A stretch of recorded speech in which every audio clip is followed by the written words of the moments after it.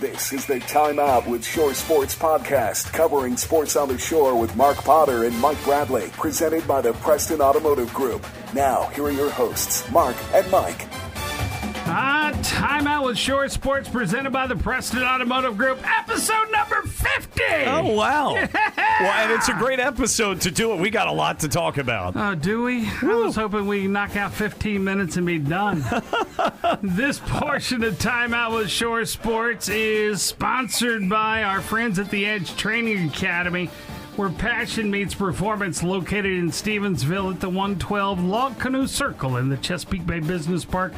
They offer 24-hour gym access. They've got training sessions for basketball, lacrosse, baseball, too. Get more information at theedgetrainingacademy.com. Wow, week 9 in the books for high school football. Yeah, and quite a game to talk about Friday night. A lot in general to talk about, because that wasn't the only one that had some headlines. But I got to give a shout out. Was it Casey Heath, right? Friday night said, "I can't wait for the podcast," and that's cool because we talk about this podcast. It's for everybody, but understanding during the course of the season, it's probably tough for a lot of the players with their schedules to necessarily be able to listen to it. But hey, Casey, thank you, and please spread the word to others. Yeah, let's start with Casey Heath.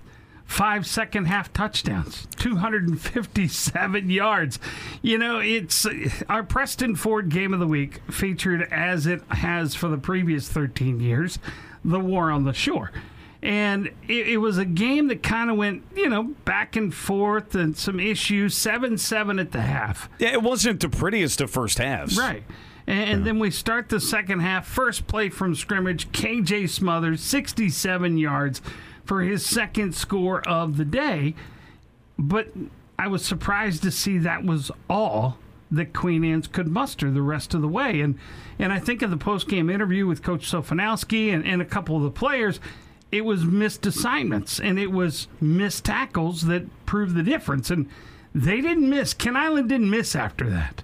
No, they didn't, and they did enough where they strung together, as I mentioned Friday night, enough positive defensive series where they forced Queen Anne's to punt and give Ken Island the ball back, where Ken Island was able to put together enough scores where they took the lead and then were able to buffer the lead and take care of business in that one. And as I mentioned going in, if there was a defense and a defensive coordinator that could at least make enough of an impact to stymie Smothers enough in order to give themselves a chance, it was Ken Island. But up until that point, nobody had stopped him. But you take a look at the stats, though, KJ Smothers still had himself a game, though. Yeah. But again, it was all about, though, the timing and stringing together enough stops. And Ken Island's offense, to their credit, took advantage of those stops and got the victory. Yeah, 210 yards worth of rushing for KJ Smothers. And both touchdowns. Both touchdowns. Seiwald had 3 carries for 10 yards, and he was exited the game for unknown reasons. We assume it's an injury of some sort, but he didn't come back after being on the ground for the second time. And then you look at, Jairoy. He got into the rushing act. 4 carries for 22 yards. But Ken Island's Casey Heath, 30 carries, 257 yards. Keegan O'Brien had the other touchdown run, the long one. Yeah, well, that came in the second series for Ken Island after Queen Anne's and Seiwald fumbled. Ken Island recovered, and on the end around a 44-yard run for O'Brien made it 7-0. Queen Anne's answered with the Smothers 40-yard touchdown run, 7-7, and then Ken Island punted on their third series. Then on Queen Anne's third series, Mark, Queen Anne's marched down the field, and weren't they at like the Ken Island 3? And they decided to throw the ball, and Lloyd Price, who now has a single season record at Ken Island for interceptions in a season, intercepted Devin Wright, and you're thinking there, why not just keep running the football? Right. It should have been 14-7 Queen Anne's at that point, and it wasn't. Coach Ferragamo said that exact same thing Friday night, and what are they thinking? But it's easy for us to be, at this point, Monday, Tuesday morning quarterbacks. We were Friday night quarterbacks at that point. But I think that, in my opinion, they tried to get too cute in the second half. down 21-14, and you go for it deep in your own zone. Well, I don't know if they were at the 10 or the 20, but it just turned over a short field. A gallant effort on that fake punt, but again, coming up short. Well, you got the call in the system there, but yeah, it was Queen Anne's 5th offensive series in which Queen Anne's, as you mentioned, down by a touchdown, decided to go for a fake punt, and it was at the Queen Anne's 31. And you described it well. You said it was there, but it was a long developing play. Yeah, it was. And I don't want to say anything more because I think you're bringing it up right now. We might as well play it. CJ doing a great job for us. I don't know which. It's in there. There's the touchdowns. We got those. Yeah, you must have put them in different numbers, but yeah, no worries. So. Okay, it is. Yeah. I think it's that one right there. This one right here. That's touchdown number 2. All right. So I know it's in there. I know it's in there because I played it. We can listen. Here's a handoff to KJ Smothers off the left side. Yeah, but that's a touchdown. Right? Yeah, he's out. Actually, if you go out of the system and get back in, it may update that. I don't think so because I've updated. Okay, you have. Okay, so. All right. Well, maybe it's not then. I don't know what happened to it. She Anyway, the bottom line being though, that was a critical juncture in the game because down by 7, there was still enough time on the clock that to go for it there to fake. And I understand it was there, but as you talked about, it was a long evolving play. It was this one right here. And the Lions ready to punt it away again. Oh, high snap. But Cody's going to fake it coming out here to the near side. And it's not going to be able to get there. It's going to be short. Pass was out to Cody Fleming, who is the motion guy. And they stop him at the 31-yard line. So just like that, they were short. And it was a long developing play. I mean, Coach had commented during the broadcast that there was people weren't within 20 yards of the guy. But when you have to spin the ball to get your laces to throw it that far across the field, it takes a little bit of time. And the ball floated. It was a little windy. And they were Johnny on the spot and made the stop. I mean, it's as we sit here today, a Monday morning quarterback, it's tough on the one hand to say, oh, that was a bad call when it was wide open. But you do have to take in consideration, okay, can you execute it quick enough, though, even if it's open? And look, they made the bold decision there, and maybe Al Waters felt, hey, we're not stopping Casey Heath. We have to do this here and now. I don't trust that if we punt the ball here, that Kent Island doesn't score again, and we're down 2 touchdowns at that point, that we have to hold on to the ball. And I guess that's what the thinking is. You can second guess it. We did. I think given the field position, I think that's where maybe it was a bit of a head scratcher that if this was at the 40-yard line of Kent Island, maybe it's a little bit different, or maybe at the 50, but at the 31 of your own, I don't know about that. And then they did turn it into points right after that. Yeah, they did for sure. But an interesting contest and turn of events there, because they were up 14-7, and then it was all Kent Island after that. Now, obviously, you and Coach were at the game. You called it, and you talked about, you thought some of the issues that Kent Island had, or a lot of the issues in the first half against Smothers, was missed tackles and missed assignments. Were they loading the box, though, Mark, against Smothers? Oh, absolutely. And they were filling and doing everything. I understand trying to get away from what was working, because you were going against 8-9 guys in the box. I mean, Kent Island was I'm just wondering out. what Kent Island was doing to be successful in the second half. Yeah, they were selling out. And Coach Sofanowski basically said they were doing the same thing in the first half. They just missed some assignments. Yeah. I mean, it was 7-7 at the half. Right. And nobody had much at that point. You figured Smothers picked up 67 yards, on that first carry of the second half. But, he didn't have 210 there. He I don't even think he had 100. Because he had a 40-yard touchdown run, but he did get enough in that first quarter to become the single-season record holder for rushing for Queen Anne's County High School, eclipsing the 1,800 and some. Yeah, and one of the issues in the first half for both offenses and defenses to some extent as well, penalties. A face mask here, a false start there, a holding here.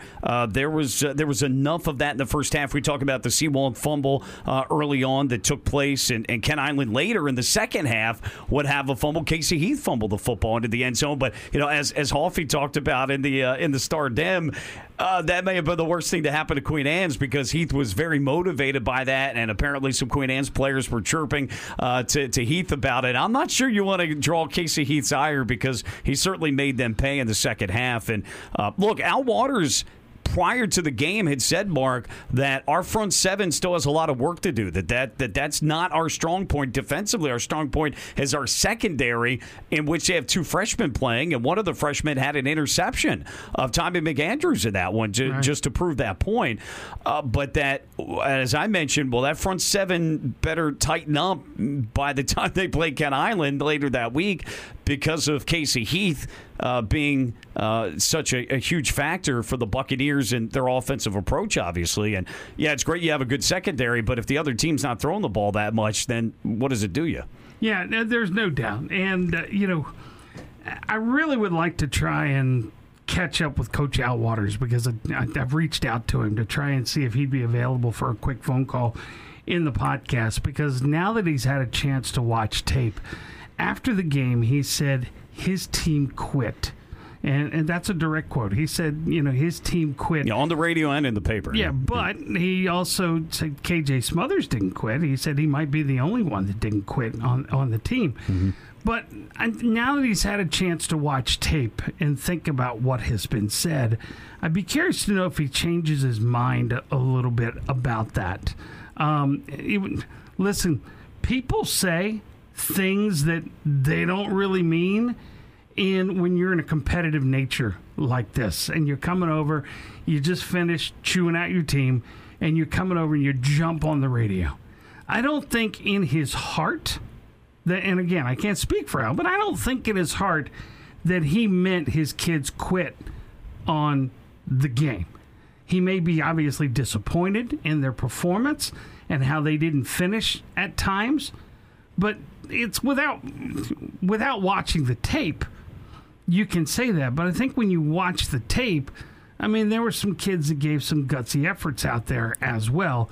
And I think that, Al knows that, and he has seen that on tape. And, I don't know if he regrets saying that or not, but... yeah, I was surprised, and I don't know if that was purposely said, if it was in the heat of the moment, if it was maybe used as a motivational thing to say, guys, we're better than this. We came into the game at 7-1. We can do better. When you look at the video, you'll see. I don't know.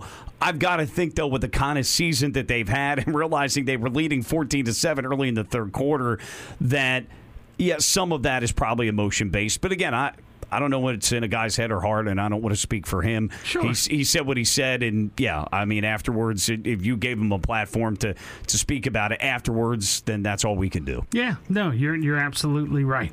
So, so Ken Island wins the War on the Shore. The 3A, 2A Bayside Championship. I'm just going to call it the Bayside Championship. Well, there's your 3A, 2A, and then there's your 1A. Yeah, there's the Bayside Championship. Okay. because Ken Island beat Colonel Richardson. Oh, I see. Okay. I see. They okay. are the Bayside champions. Okay. All right. And yes. But there is such a thing as a 3A, 2A championship. I know. I know. But that's what you're saying. I understand. Some made up stuff. I got it. Well, it's actually not. They do give out a trophy for that. Anyway, I understand. You're right. Yeah. They finished number one. They did beat Colonel Richardson, who won the 1A. Right. To your point, the War on the Shore. And the 1A, or excuse me, the 1 seed, the 2A East. But not taking away anything from what Colonel Richardson accomplished either. Understand right. that. And which we'll get to them in a minute. Yeah, I've gushed about that. But here's the headline, though, and I know that he's wanted to remain under wraps, but Mark, you and I both know this. Think about this Friday night. Brian Sofanowski back on the sidelines after retiring. I know he was an assistant coach in a couple of different stints under Coach Ferragamo, but back on the sideline, the War on the Shore, got to be pumped up about that. That's one of the reasons you get back into coaching is that game.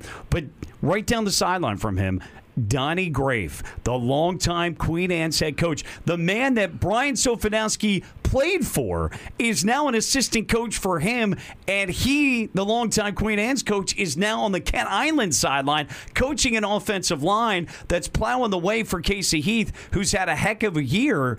It's just wow. I mean, you think about that for a second and take a snapshot.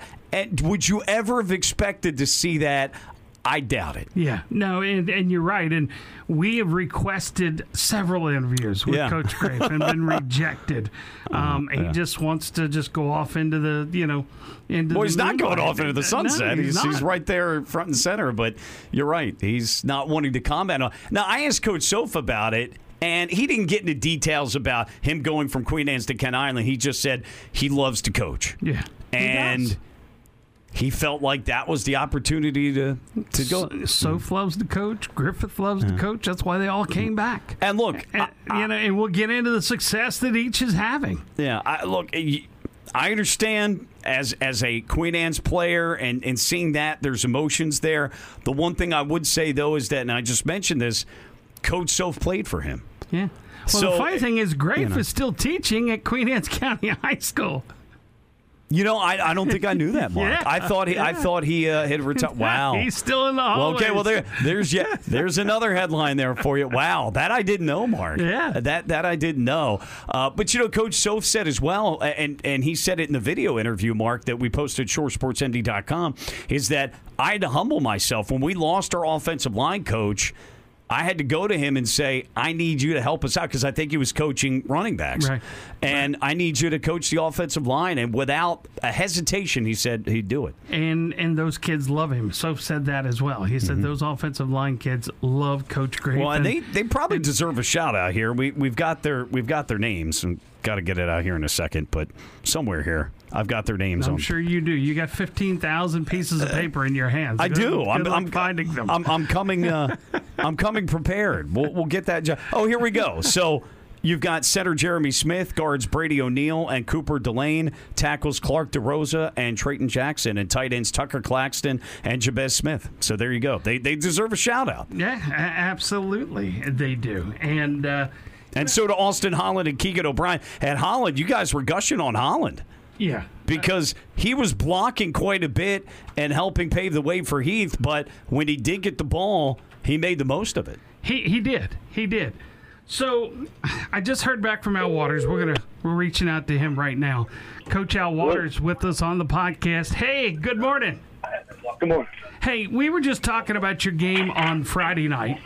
And one of the things that I was talking about was, in our post-game interview, I said that now that you've had a chance to watch the game, I felt like you had just talked about your kids quitting in the contest out of a heat of emotion.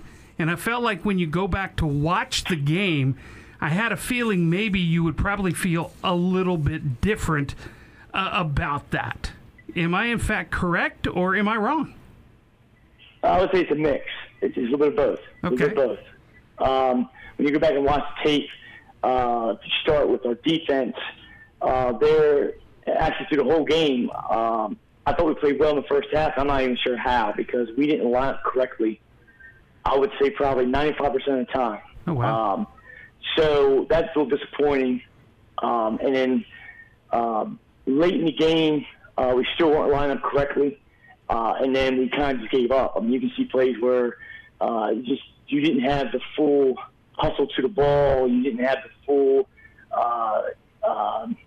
just a little bit of extra stuff. The 11 guys running to the ball, that kind of stuff. And then offensively, their game plan was a great game plan. We didn't recognize some things on film soon enough, and I think the linemen, that was probably, we were expecting them to play a lot better, being their third game together, but it was almost like day one. I mean, we're running toss left, and we got our linemen going to the right, which is pretty disappointing there. So, right. But I think it was a little bit of both. Okay. So now that you've had the chance, I imagine you met with the team on Saturday? Yes, correct. And what is the atmosphere like now? Because now you have to put all that behind you, and you've got playoffs coming up. We haven't even talked about that yet. Oh, yeah. So, I mean, you know, we bring them in. We had a long film session. We basically, our film sessions are pretty hardcore. And what I mean by it is we don't hold back to the players or the coaches. I called myself out just as much as if I call a player out. Sure. Or I'll call a coach out.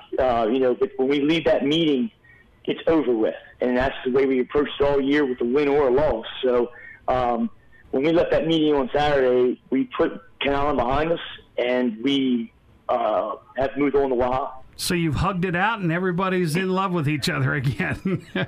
Yeah, I mean, it was a great I mean, even before we had the film session, we do a little bit of stretching and band work and stuff, and that period was a great period. You know, nobody was calling people out. There was none of that. There was nothing. Everybody was still sticking together. And then, you know, when we got into the film, like I said, it's pretty hardcore in there. We don't take excuses in there. You know, everybody kind of stepped up to their fault, and I thought that was good. Nobody looked for an excuse. But yeah, I mean, once we got done, we moved on, and it seems just like another day.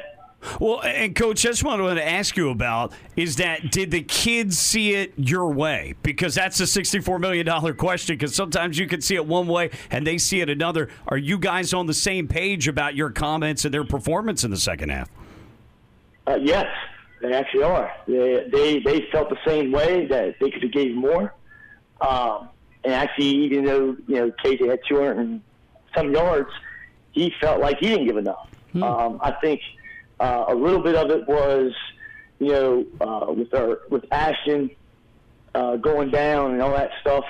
There was some issues on the sideline, and I think that had an impact also. Some players said that, you know, when that happened, they couldn't kind of get it out of their head, and I told them that, you know, that's partially my fault. I should have called a timeout and brought the team together there.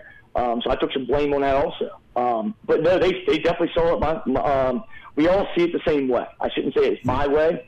They all saw basically what you were talking about. Yeah, exactly. Yeah, I mean that's obviously very important going into Friday night, because if they didn't, then that could be problematic for the game and having everybody together and on the same page.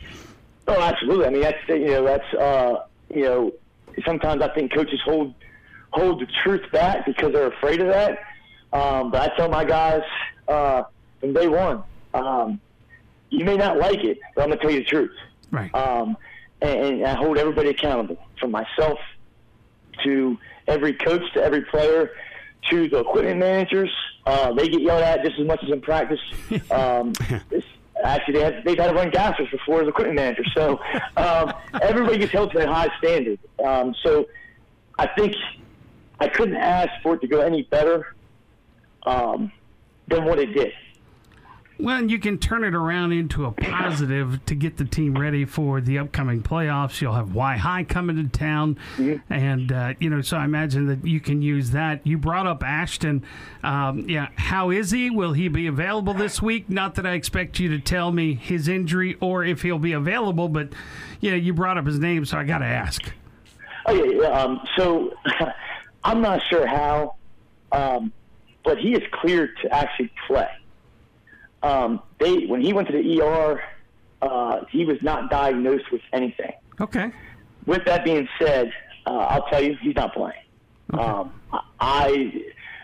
Myself and the staff feel like something happened. Okay, I'm not a doctor, I don't know. Right. But we feel like he was definitely not all there, if that makes sense. Right. And I told his mom he was not playing. She was very, very excited about that. I told him, we're going to put him through a concussion protocol. Kind of, not more or less, but something like that. Right. And do it that route, because coach him for long enough, even though they didn't diagnose him with something, I still felt like there was an issue there. So no, he will not play. So Ashton Seiwald will be missing the game this coming Friday night in respect of his health, of course. I mean, because let's face it, like you said, Coach, you've been doing it a long time. I mean, the child's health is the most important. Oh, absolutely. I mean, he's going to be big shoes to fill, but we told the guys that, one person doesn't need to fill it. If it takes 3 or 4 guys to fill his shoes, then that's what we'll do. All right, let's turn our attention real quick to your game coming up on Friday night against Y-High. And this portion of the podcast sponsored by Midshore Exteriors, handling your roofing, siding, and gutter needs across the shore. Every detail matters, so let the Master Elite GAF certified and Shingle Master roofers take care of your home or business today. More info at midshoreexteriors.com. A matchup you had with the Y-High earlier this year. You came out victorious. It was a very competitive contest that you guys ended up pulling away and winning. Are you expecting the same kind of matchup this week? Yeah, I mean, I think it's going to be physical. They're a big physical team, very athletic. I think, we got to be able to stop the quarterback runs a little bit better than we did the last time we played them. So, it's going to be a battle. It's going to be a great game. Well, and Coach, in the first half of that game, Foreman goes out late in the first half, comes back in the second half. They didn't run him at all. Now, he did scramble a few times when you pressured him, and that was one of the things your defensive line did a really good job of pressuring him, especially in the second half. But that was big that they didn't run him at all in that second half, and I don't know what his status will be for your game Friday night. Obviously, you'll assume he's going to run, but I think that was a big part of the game, although they certainly weren't stopping Smothers at all. Yeah, he ran a little bit last week against Bennett. Not as much as I think as they probably like him to. He's got a big brace on that knee. His straight line speed is still probably faster than anybody I have on my team. But he didn't look like he was cutting as smoothly as he has been. Yeah. So I'm not sure, but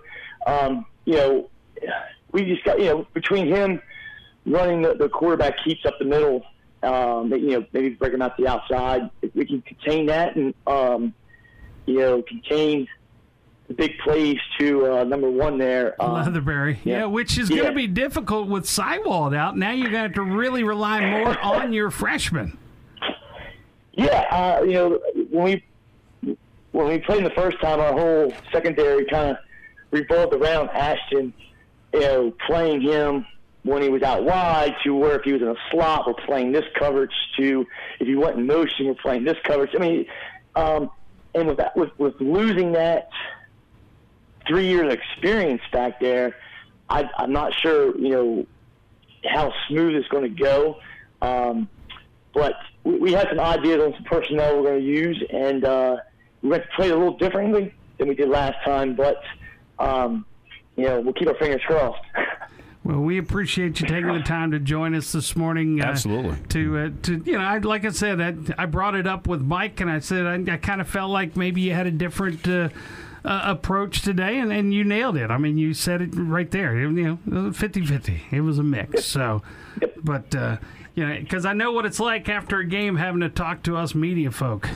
That's all right. It's all right. You guys do a great job. Well, Coach, we appreciate the accessibility. Again, it's not what it is without coaches like yourself stepping up and talking to us. Oh, anytime at all. Trust me. Well, and I'll be in touch with you later this week about being able to catch up with you for our Shore Sports MD preview as well, because, with you being the game of the week, we'll send Mike to Salisbury. He likes it down there. All right, so, yeah, it was a bad look for me. I can't ever do an interview with him again. Yeah. I'm very superstitious, man. Sorry. You and Coach Soph. We hear that from Coach Soph, too. Hey, one more thing. Kona Ice reached out. They'd love to do a Kona Ice tailgate party with you again this week if you're interested. Absolutely. It's I don't have to do anything. I just let the truck in. So. All right. Let admin know they're coming. They'll be there on Friday night. Sounds good. And it's at 6, right? What's that? Yes. Yeah, 6 o'clock. Okay. I figured it was. I appreciate it. Yep. All right. Thanks, Coach. Absolutely. Sounds good. See you guys then. All right. Coach Al Waters with Queen Anne's County High School. And, I just love with him being so open, and he's so open and honest with us. Absolutely. Now, I'm sometimes surprised. Yeah. So, no, it's appreciative, and I know our listeners are appreciative of that as well. Yeah, absolutely. When we come back, we're going to talk about the number 2 seed, Easton High School. They're next right here on Time Out with Shore Sports, presented by the Preston Automotive Group. Hi folks, David Wilson Jr. of the Preston Automotive Group here. Did you know that we can deliver your vehicle straight to your home or office? You can view and purchase vehicles from Preston's complete inventory online at PrestonMotor.com. Preston Automotive Group is here to ensure you get exactly what you've been looking for. We can even custom order select brands straight from the source. Integrity, urgency, teamwork, personal growth, attention to detail, community. These are the core values we live by here at the Preston Automotive Group. We're family, friends, and professionals. Visit us online at PrestonMotor.com to get started today. This portion of the Time Out with Shore Sports podcast presented by Perrette and Moy Therapy Associates, located at 460 Main Street in Stevensville. Let Rick Perrette and the staff get you back to feeling new again, accepting most insurance policies. So step away from the pain by calling Perrette and Moy Therapy Associates at 410-604-2982. And they've got Coach Ferragamo feeling like $1 million. I think he could have run a half marathon this past weekend. He did talk about that during the broadcast, during the pregame show. He talked about, I've seen Rick quite a bit, and I'm doing a lot better for it. He threatened. He said, I can kick your ass now. So I was like, oh, because before it was like, well, even as big as I am, you're not going to catch me. But yeah, so he was feeling his oats. But it's so good to have him on the podcast. Yeah, he does an outstanding job. And it just fits. It just fits. He is so good. Yeah. But I don't even think he knows how good he is. But if he does, two things are going to happen. One, he's going to want more money, and two, he's going to go to Navy and do their broadcast because they suck. So the color commentator does. I like the way Ferragamo does it. No comment. No, I know those guys. I know those guys. I know. I'm kidding. I'm not commenting. I just picked Navy just because they were closest. So, okay. Yeah, no, they're not. They don't suck. They're good. So, Pete Medhurst does a hell of a job. Yeah, so, I know Pete. I know both of them. Yeah. So I don't know the other guys. Pete and Joe Miller. That's right. Yep. So yeah, but Pete is amazing. Oh yeah. So yeah. Got to start on the Eastern Shore. I hope one day that I can be, like Pete Medhurst. So, as good as he is. But anyway, enough of that. Let's talk about Easton. 42-6, I think, was the final over Cambridge South Dorchester, the Kevin O'Connor show. But it's important to note, Brandon Jenkins had 118 yards rushing on 16 carries, and Dustin Blue, the freshman, another touchdown. They're the freshman. Yeah, the freshman. Yeah. So, and deservedly so, Smothers and Heath get a lot of the attention in the Bayside as the best running backs. Mm-hmm. Brandon Jenkins has flown under the radar, at least for, I think, many, not us necessarily, because we've done a fair amount of Easton games. But you're right, Jenkins has been a very good complement to O'Connor's rushing and throwing, and to have him there. And let's not forget Blue, the freshman, as we just mentioned, and they're both back next year, if I'm not mistaken, correct? Who? Jenkins and Blue? Yeah. Yeah. So you look at next year, and not to get ahead of ourselves too much, but that's going to be something that Coach Griffith will have to rely on, because with O'Connor graduating, who knows? You may not have that running ability out of the quarterback position, but you've got two good running backs that can get it done. Well, then you mix in Kevin Dyatt. I think he's back for another year as well. There you go. He scored a touchdown. He did. I'm hoping that means that I'll hold on to my running back. Oh, maybe you will. For another year. Yeah. So I can only hope. It's not about you and the JV, Mark. You're there as a feeder. We are a feeder, but right now they're not that hungry. They're not having to eat up all my talent. They can leave a little bit behind for me. Yeah, but look, Easton taking care of business against their arch rivals and dealing with illness this past week and with sickness going around. I think you mentioned the volleyball team. The flu was like running rampant through Easton High School. That scared me when you said that, and knowing that you coach over there. I'm like, good thing I didn't see Mark this week. You had, you had like 11 members of the varsity volleyball team had it. They had to postpone games. The football team had it going around. Well, I don't know. I don't know if any of the football players date the volleyball players, but hopefully Coach was like, "You're not seeing them. I don't care what. You got to stay healthy." But look, Easton. I'm trying to remember last year, Mark. Their record was 3-6 last year, I think, something like that. Yeah, and this year to go 7-2, a turnaround. And Coach Griffith said attention to detail, and getting over the hump and getting it done in the fourth quarter, especially, that's huge. And they've again shown that the talent was there last year in the fall from what they did in the spring, but they just didn't put it together, and they dedicated themselves to, again, the details, and had 7-2 right now. And look, ranking them fourth, and we could talk about that. It was tough. It's tough. I mean, it's razor thin between these teams at the top, between Kent Island and Queen Anne's and Stephen Decatur and Easton. So even though, and I explained why, so I won't go into all that at shoresportsmd.com last week, but it sure doesn't feel like they're the fourth best team. I thought it was funny because, it's razor thin. We listen to these coaches that, we don't pay attention to that stuff, we don't care, we don't care what you all say. It doesn't matter to us. We don't worry about picks. But by golly, let me be late, like a day late in getting picks up. They're asking for them. Where are the picks? Where are the picks? And, don't put us number one. Well, why not? I thought you didn't care. Right. I know. I've had more than one coach. Don't put us number one. Please don't put us number one. Or some coach said, well, we only got as high as so far last year. I was like, wait a minute. You just told me the week before that, it doesn't mean anything. You don't care. And it's look, I'll say this, though. I hope, all joking aside, I do put, and Mark, you've said this, and I appreciate it, I do put a lot of effort and thought into it. Now, I'm not the end-all, be-all by any stretch, but we've been doing it the longest of any of these mediums that are out there now doing it. And I'd like to think that with that I've got some credibility with those picks. And you may not agree with them, but know that a lot of work and thought has gone into it.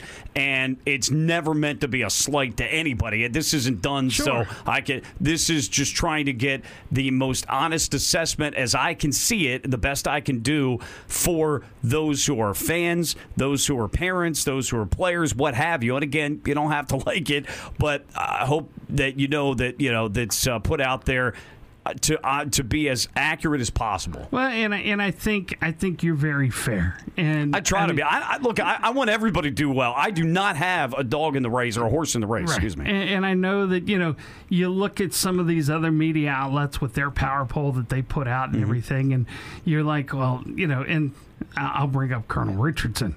I think one of them had Colonel number 4 or 5, which Colonel's had a hell of a year. Right, but they're 1A. They're good. They're good at the 1A. If they play 2A, and they'll be Coach Jackson first to admit it. It's uphill battle for them. Yeah. So I'm like, I don't think they beat YI. I don't think they beat Queen Anne's. I don't think they beat Kent Island. They didn't beat Kent Island. I don't think they beat Easton. And I don't think they beat Decatur. No. So it's like.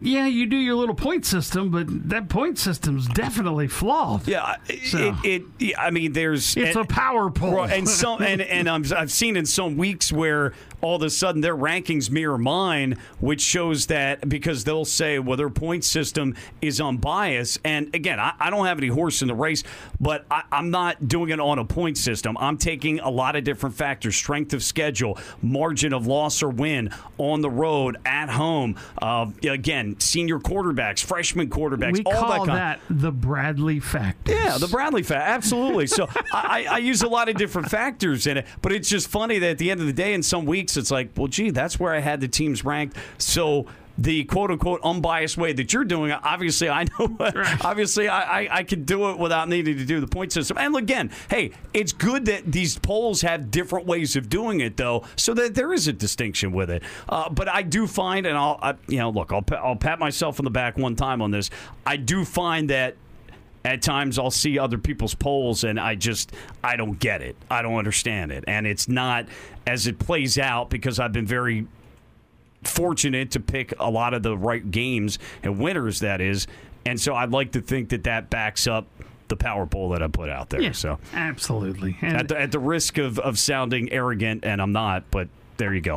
But I am prideful in the work I put out there. So. We're on your side. So I hope so, Mark. This portion of the podcast sponsored by Queenstown Bank, your hometown community bank, serving the Midshore for over 120 years.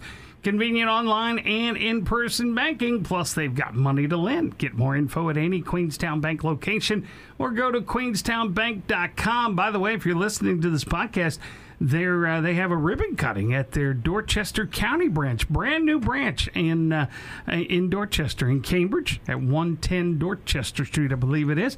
And they'll have a ribbon cutting from 12 to 2 on Saturday, if you'd like to. On Thursday, if you'd like to stop by and participate with that. But thankful that they're one of our many sponsors here, not only with the podcast and with ShoreSportsMD.com, but also with Overtime Live. They've been with us for 13 years, so pretty darn impressive. Yeah. So, listen, now let's talk about Colonel Richardson. Sure. So, Colonel Richardson and North Carolina.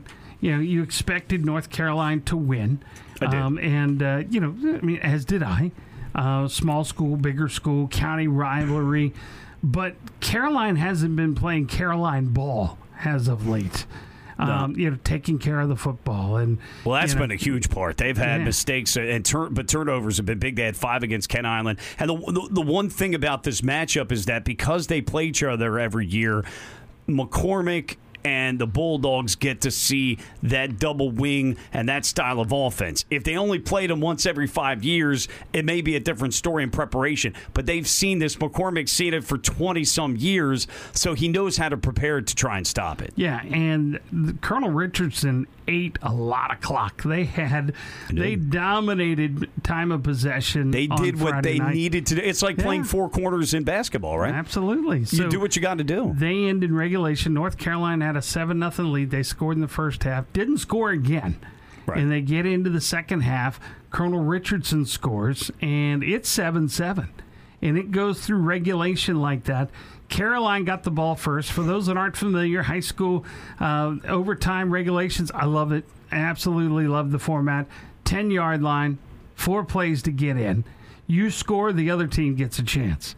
You do that enough, then they make you go for 2 instead of kicking. Right, correct. Which I love the format. There's no better overtime format in high school sports. And just asking, just blanket question, not a comment question. 10-yard line, not too close? No, absolutely not. Okay. Nope, 10 yards. So North Carolina was able to score, and they kicked the PAT. Right. Colonel Richardson had 4 downs, and it came up short at the 4-yard line. Yeah, 4th and 4, and I think a sack on that play. Yeah. So, while that happened, it was kudos to Colonel Richardson for even having a shot. Because I have a feeling if Colonel would have gotten into the end zone, they were going for 2. I think you're right. I absolutely think you're right about that. And Coach Jackson said, we struggled in throwing the football. I mean, their main operandus modi is running the football. Their main what? I didn't say that right. Operandus modi? That's not right. That's a big word. We don't use these. Their main mode of operation is running the football, but he said we struggled in throwing the football, I guess, when they did attempt it in that one. But those are too big of words to use on this podcast. Look, we thought that Colonel would, with the season that they've had and the being on a 6-game winning streak and having nothing to lose, a rivalry game, we thought that they could give them maybe one of the more competitive games that they've played in a while between the two teams, and at least maybe for a half. But we also said, not knowing what kind of Caroline team would show up, it could be closer than you think. And, well, I think it was a combination, though. There were some mistakes Caroline made, but I think Colonel, they did everything they needed to do to make it a game and muck it up, as they say, and they did it. And they gave themselves a chance to win. And, again, you tip your cap to them. And Caroline, by the way, we didn't talk about this on the podcast last week, but I asked Coach McCormick 2 weeks ago about the get-together of former players. And, I was like, well, Coach, it's out there on social media. So I do have to ask the question, were you doing this because this is going to be it for you? And he said, no, I'll make that decision at the end of the year. We've just never done something like this before. So I had former players there, and they all went out afterwards. So I made sure that I got Coach on pretty quickly so he could go out and enjoy his time with his former players. And he also said, though, that both his longtime assistants who retired at the end of last year, and you did a special podcast with the both of them and Coach McCormick, that there was no send-off for them. I guess because they made their decision at the end of the year, so the school didn't know to have some special ceremony. So they were properly honored either before or after the game, or maybe at halftime. I doubt at halftime, but before or after the game, they were properly honored for their years of contributions. You know, that podcast was the only one that we've ever had to pay a personal appearance fee for the folks to show up. I mean, it was a form of, food and beverages. And beverage expense, But yeah. And I missed that one. I think it had to do with the baby, something like that. Well, it's probably a good thing, because, I mean, it was already really long, and if you were there,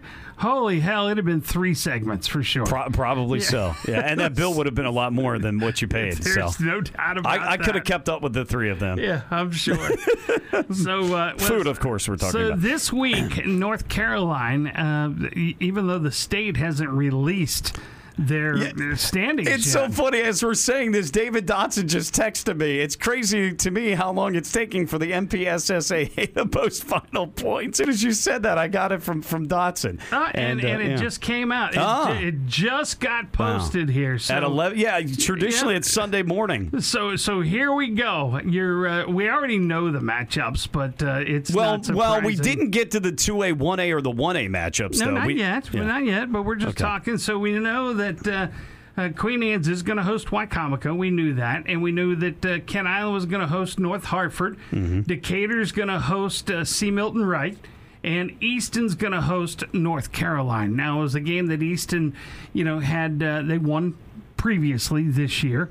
But 33. Well, okay, don't quote me. I remember the JV was it score 33 to 20. I know the JV score was 33 to 20. When you said that the other night, I didn't even realize that the varsity score ended that. I believe it was. I know that was a rainy night. I know Caroline had poor field position, had turnovers, had issues with snaps, and coach said that they weren't physical enough in the game. So it was a combo. I don't expect that all 3 of those will be the case again this Friday. Yeah, no, I think you're right. I think it's going to be interesting to see how they play out. And which quarterback starts, and is it going to be Bell? Yeah, and part of that was Bell got hurt in the Kent Island game, so Hunter started the week against Parkside, and then they both played in the game against Colonel, I believe. Gotcha. Yep. So it'll be interesting to see how all that plays out, but you'll be able to find Mike's picks for the playoffs coming up a little bit later this week. Oh, that's going to cost you extra, Mark. Yeah. Oh, well, you don't have to give them to me then. So, we got it. They're coming out. You got people expecting this stuff. The power polls. They're coming out. Although you normally didn't do a power poll in the playoffs, I'm going to end up having to create more stuff. No, that's not true. In years past, I did 2 different things. I would do a power poll strictly based on how the teams did in the playoffs, and then at the end, I would factor in regular season and postseason and come out with a final regular plus postseason poll. Right. So that's how I did. So, no, you'll get all that coming up. So September 30th, you're right. Easton did beat North Carolina 33-20. The next week, Caroline lost to Decatur 16-14. Yeah, and that was the game in which both Coach McCormick and I thought, from what I'd seen, that was their best game of the year. But then they took a big step back the following week against Kent Island. But they're capable, but it's, again, what North Carolina team is going to show up. Right, and guess we'll find out this Friday night. Yeah. As that'll be not our game of the week. The Queen Anne's Y High game will be our game of the week this week. And we'll provide updates on the Pret and Moy Therapy Associate scoreboard as well. Maybe we can find somebody to head over and cover that game for us. We'll have to see. I know that Taylor Walls is out of town. She's heading to Georgia. Big timing us, So, but congratulations Georgia, to her. Tennessee, huh? Yeah, this past week it was Penn State, Ohio State. She's big timing us. So leaving us behind, all us little people. Leaving us behind, but that's okay. We're proud for her and wish her well with those endeavors where she gets to go out and play a little bit with the 6-pack coverage. But so anyway, let's take a quick time out. When we come back, we'll continue our coverage and we'll start looking at some of these playoff brackets. That's next right here on Time Out with Shore Sports, episode 50. If someone you know is exhibiting signs of depression or withdrawal, take time to connect. Ask, are you okay? Listen closely and without judgment. Share mental health resources. For All Seasons Behavioral Health and Rape Crisis Center is here for anyone struggling with a mental health challenge. Visit forallseasonsinc.org. That's forallseasonsinc.org. It's okay to ask for help. For All Seasons is here for you. And this portion of the Timeout with Shore Sports podcast is brought to you by For All Seasons Behavioral Health and Rape Crisis Center, providing outpatient mental health, psychiatric, education, and rape crisis services to the English and Spanish-speaking communities, regardless of one's ability to pay. More info at forallseasonsinc.org. All right, so let's go ahead and take a look at, we were just talking about the 2A East bracket. Yes. Let's go ahead and look at the 1A, 2A East bracket. That's one of the additional classifications. Yeah, that they've added, which, I mean, because of the everybody gets in participation trophy playoffs. Yeah, exactly. I don't like it. I don't either. So Cambridge is going to be the 5 seed, which is going to put them on the road at Elkton on Friday night at 7 o'clock, which is a winnable matchup, I think, for Coach Peer and the Cambridge South Dorchester Vikings. I mean, Elkton hasn't had a stellar season. No, they haven't. I think they have a pretty similar record as well. That's a really good atmosphere up there. We've been up there before. I think the last game we did was North Carolina at Elkton, I think, a few years back. There was a fight or something, if I remember correctly. That I don't remember. I do remember Elkton won that game. But Cambridge this year, they're battle-tested. They played some good teams like Milford. They played Kent Island. They played Wycomico. So going on the road to Elkton will not be above them. And, look, they were an overtime, 6-point loss to Colonel Richardson for the 1A championship there. So they've had some success this year. And if they can get by that, they'll go play Rising Sun next Friday night. Now, the other part of the bracket, Parkside taking the long ride to Falston. That's going to be a tough one. Yeah, they were scouting. We talked with Coach Riley and Coach Phillips last week. We pre-recorded that before OTL. They were on their way to scout those teams. And, at Falston, long-time program, Dave Seski, a lot of success there. I don't think he's coaching them anymore, though. No. It's been a couple of years there, but we've been to Falston before. That was the famous Evan Greenwood ran the football like 50 times for Kent Island in a win against Falston on a Friday night there. I'll remember that. Broadcasting from their bleachers we had a generator down below powering us. Yep. And, of course, the good old days. Right? The winner of that one will face the winner of Hartford Tech and Northeast out of Cecil County as well. Yeah, I mean, Parkside ended their 6-game losing streak. They had a tough go of it against the 2A East this year. And, real quick, Coach Riley said, and it's kind of reminiscent of what Coach Hugh Gibson said about Bennett a few years back, I think he needs more guys to commit to working year-round and refining their craft and doing what it takes to be successful. And look, he had to run a 6 or 7 straight consecutive winning seasons. That's tough to do. This is the second straight year where they've had a losing record regular season, and I think he needs more of a buy-in is what it sounds like. Plus, with COVID, they weren't able to get in and work out, it looks like, in terms of weightlifting until he said sometime between March and May.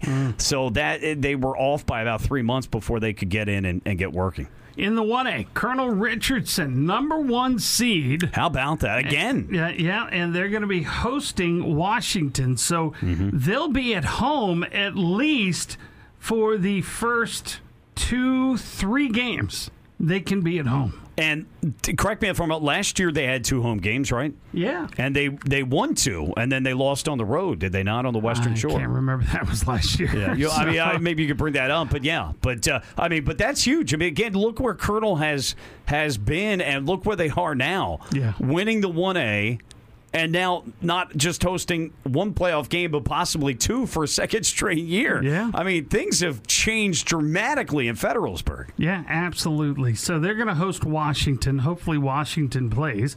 And then, by the way, speaking of Washington, they may have lost last Thursday, but they scored their first touchdown and a 2-point conversion. Against Arcadia. You're absolutely right. Yeah. So how about that? So that's like a load off their back. At least they didn't go scoreless all year.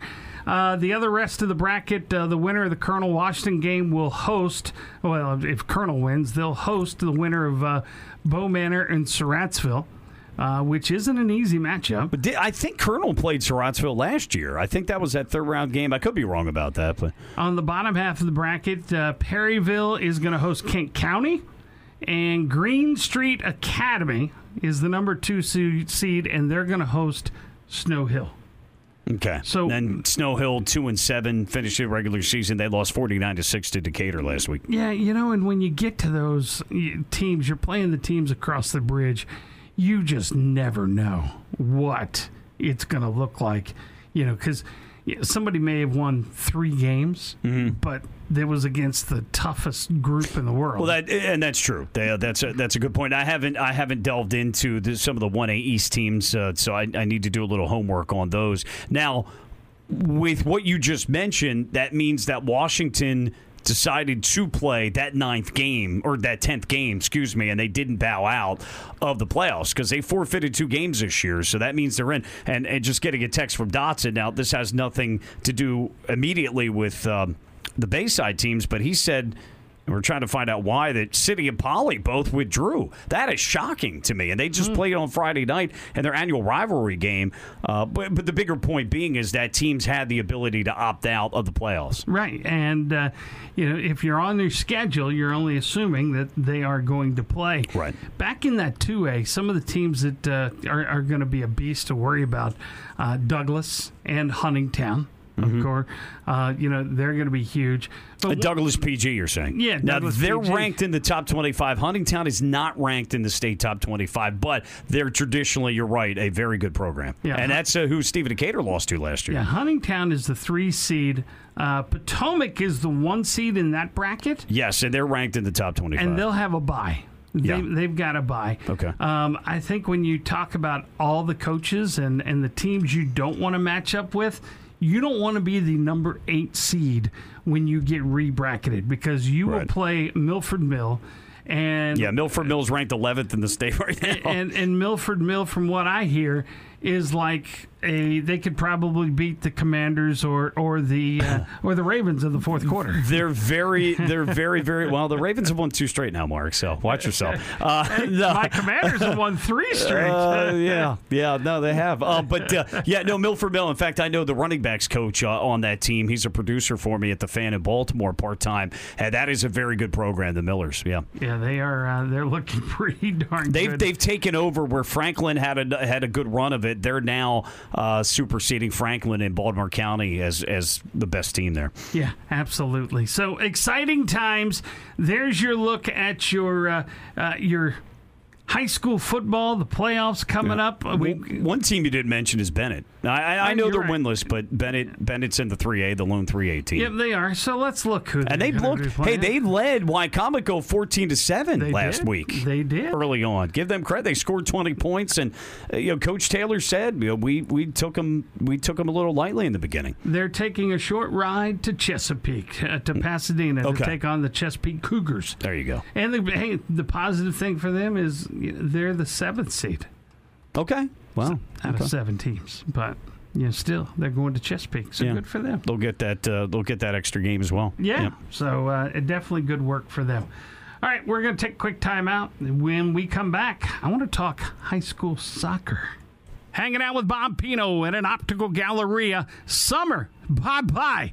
But the sun is still there, Bob, so we need to make sure that we protect our eyes with the brand new Hook sunglasses. Well, the Hook Optics are our brand. We design the lenses, the frames. They're fantastic. And people think, I don't need them. Summer's over. The sun doesn't come very high on the horizon in the fall, winter, and early spring. You're looking at glare all day long. And Hook sunglasses will protect your eyes and take away that glare. So you know what it takes to protect your eyes no matter where you are, on the water, on the football field, or even behind the wheel of your car. We designed the best product we could. So come and check us out at all 3 stores. They're available at an Optical Galleria, West Water Street in downtown Centerville, Harrison Street in downtown Easton, and in the Teal Marsh Plaza in West Ocean City. Or check them out online at eisenart.net or hookoptics.com. This portion of Time Out with Shore Sports, presented by the Preston Automotive Group, is sponsored by our friends at an Optical Galleria, eisenart.net, and hookoptics.com. Make sure you check them out online. or stop by during Waterfowl on Friday in downtown Easton. Eisenart.net and Optical Galleria, they're going to be they have a huge sale going on that day on Friday of Waterfowl in Easton. Yeah, and my glasses from Optical Galleria have certainly done me well in driving, and also in the times that I am in the booth calling the game, they've been very, very helpful. Yes, they have. All right, so let's talk real quick about high school soccer. You brought up a good point. Stephen Decatur winning the in fact, all the Southern Bayside teams won all of the Bayside championships this year. Yeah, they've had a roll this year, and Decatur beat Ken Island, I believe it was, for the first time in 11 years. And we've talked about those, and Coach Andy Hall, who just retired Parkside, usually the dominant force down there in the South, correct? Yeah. So Parkside still, looking pretty good. The playoffs got started for soccer last week. Yeah, they got early. Max Barba, who is the kicker for Ken Island, plays soccer. He scored 3 goals on Saturday. Wow. To lead his Ken Island Buccaneers to a victory. And they beat Easton 6-0. Wow. And now they're going to be taken off to play Parkside, who beat North Caroline 4-0. Okay. Right. So they left no doubt in those games. Those are blowout wins. Yeah. So it'll be Ken Island and Parkside playing in the semifinal to reach the region champion, or that will be the region championship, to decide who it is that represents in the state playoffs.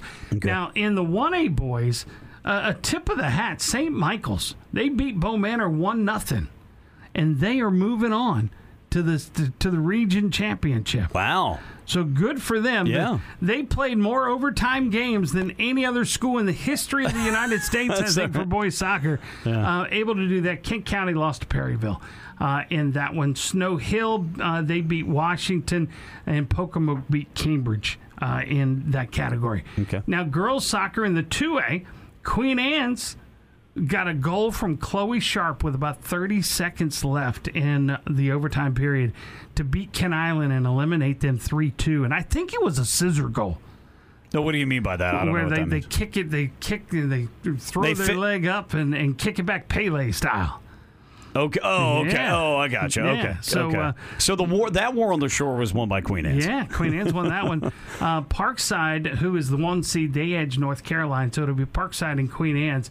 In the so Parkside's girls team is good as well, huh? Yeah, okay. yeah. And Bow Manor ended up beating Colonel Richardson. Girls eliminated them. Mardella beat Cambridge. Snow Hill blanked North Dorchester. Field hockey playoffs are continuing as of this recording on Monday night, and they'll continue to play through.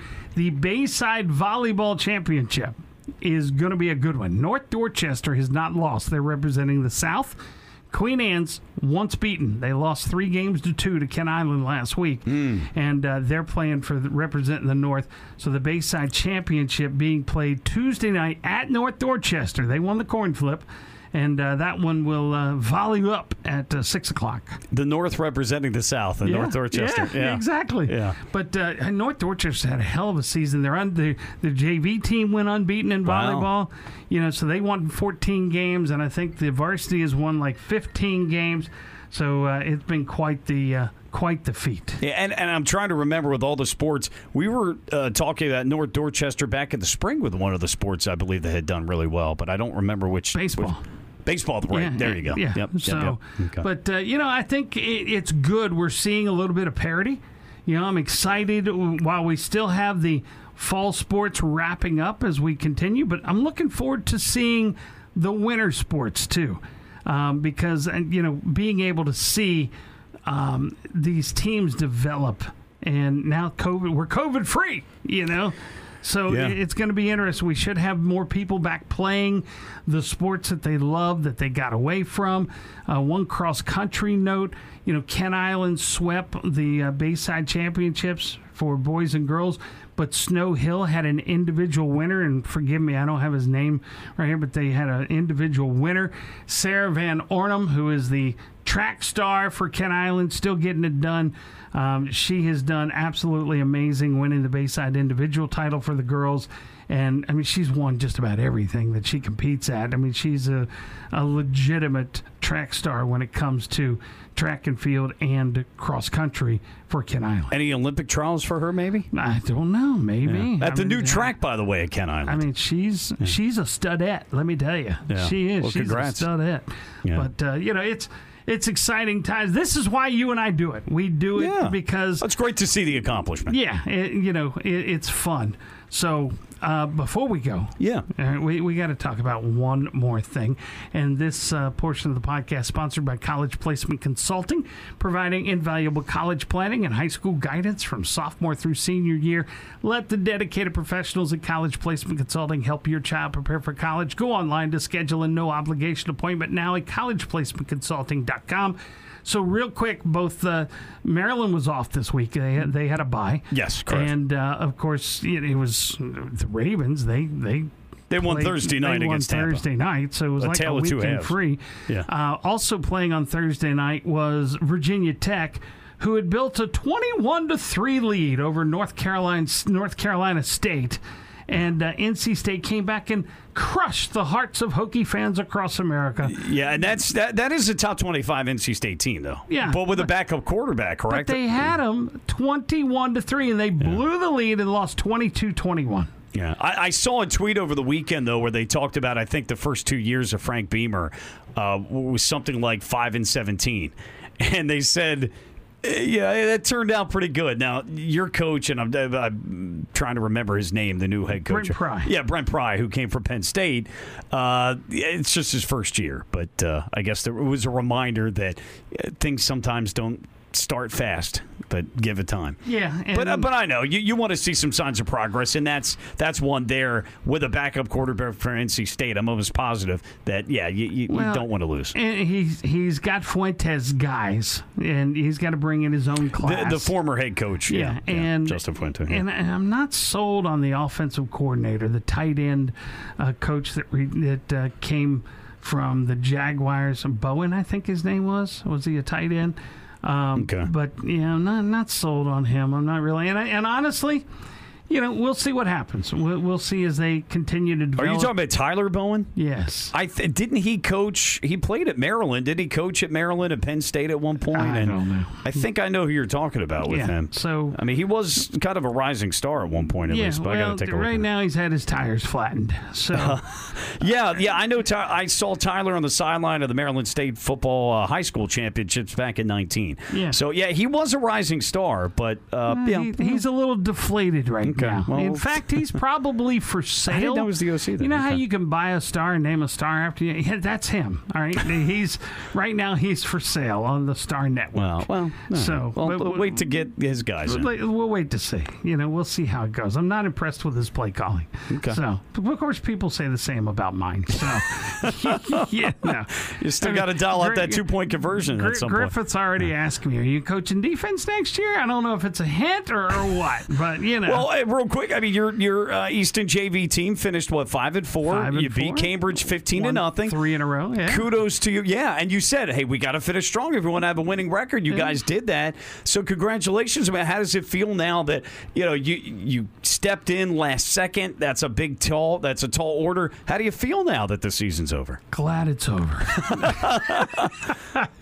No, I mean, in all seriousness, listen, I am thankful for the opportunity. In all seriousness, I told my wife, if I ever coached anything again, it was going to be basketball. I'd never coach any other sport again. No baseball, no. Yeah, you softball, love basketball.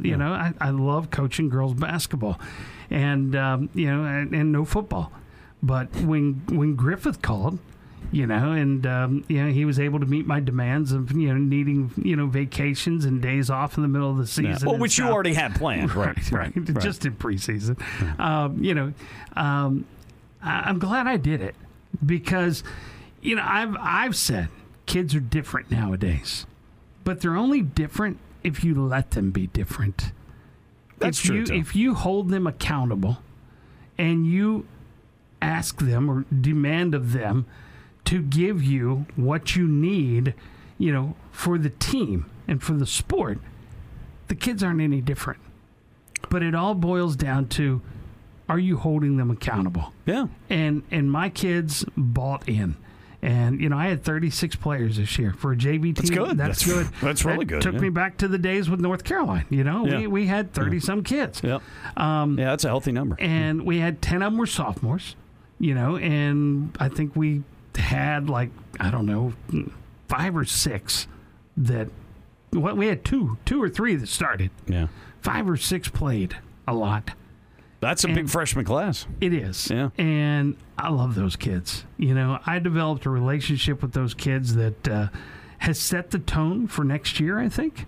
And, Griffith hasn't asked me back yet, but I think he's going to. so we don't know.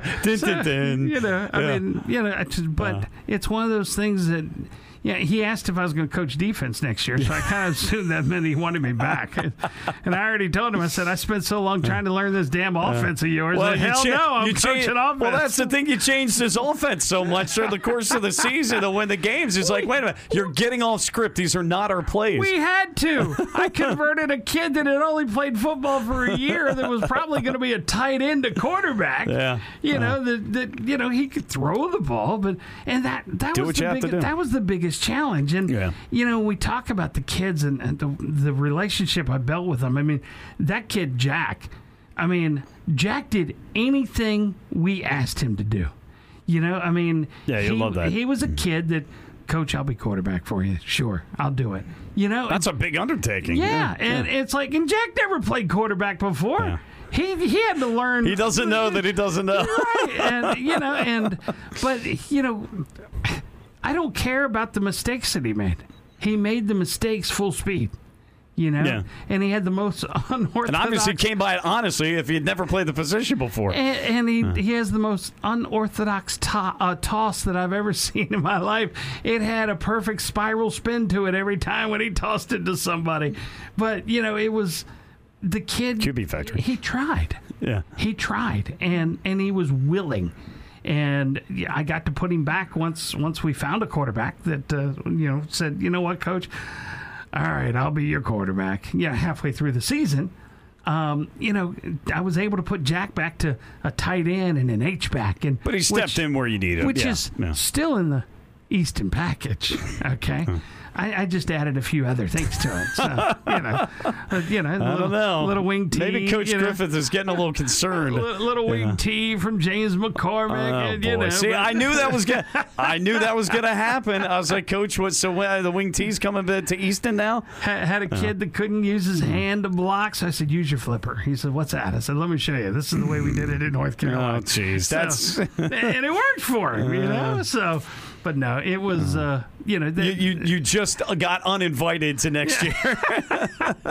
You shared too much. No, it was, it was a lot of fun. I really enjoyed it. It's good. And it sounds like you'll be back for another year. Yeah, it looks like it.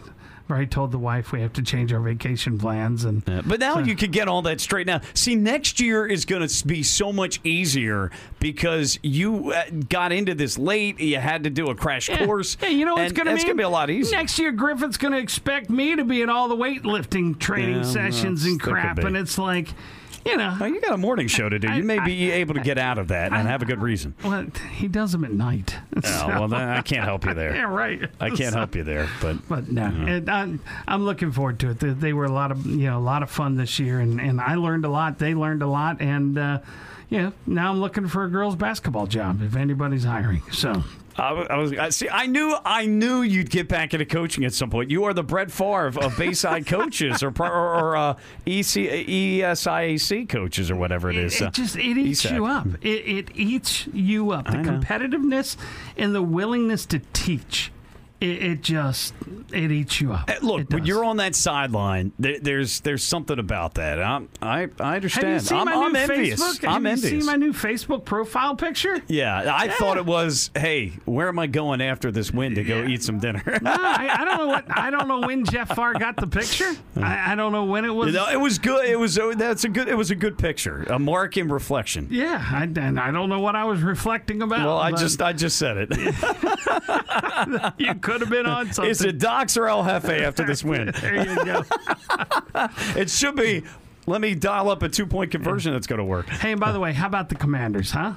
Yeah. Congrats. Hey, Taylor Heineke is a fan favorite, and he had a heck of a pass there to Terry McLaurin right at the goal line, and then he goes in for the 1-yard plow and the extra point. And 4-4, I mean, at the NFL, it's a crazy league from year to year. And look, you look at that, I mean, the Eagles are having an unbelievable season. If they lose just 2 games, you guys are within a game of first place. Yeah. And then the Giants, nobody saw the Eagles were expected to do well, but nobody saw the Giants getting off to a 6-2 start. Right. So the fact that you guys are 4-4 and in the year we expected, you guys probably would have been a game out of first place. And I think the Cowgirls just scored another touchdown against Chicago. So yeah, it's just ridiculous. But anyway, all right. Well, that's going to do it for us. We're out of here.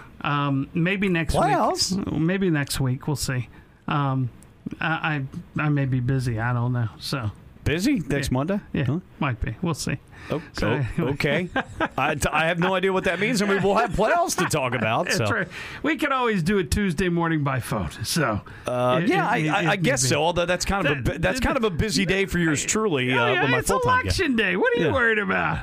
Because I'm doing double duty on election day. They don't go to the poll until that night. I'm doing double duty on election day. I know. So maybe we'll make it Wednesday. That's whatever. We can do it. All right. Well, thanks for listening, everybody. We really appreciate it. It's a lot of fun doing this. Hard to believe this was number 50. And yes, Santa Claus, there will be a 51. We'll have that for you coming up. Thanks again. Find out more about high school sports, local sports at shoresportsmd.com. Don't forget our Overtime Live Preston Ford Game of the Week presented by Best Western Plus for all seasons. And Kona Ice will be this Friday night from Queen Anne's County High School. We'll have the U.S. Heating and Air pregame show at 5:40 on 94.3 Winks FM and at forevermidshore.com. Thanks for listening. Appreciate it. You've been listening to the Time Out with Shore Sports podcast with Mark Potter and Mike Bradley, presented by the Preston Automotive Group. Look for another Time Out soon here on shoresportsmd.com.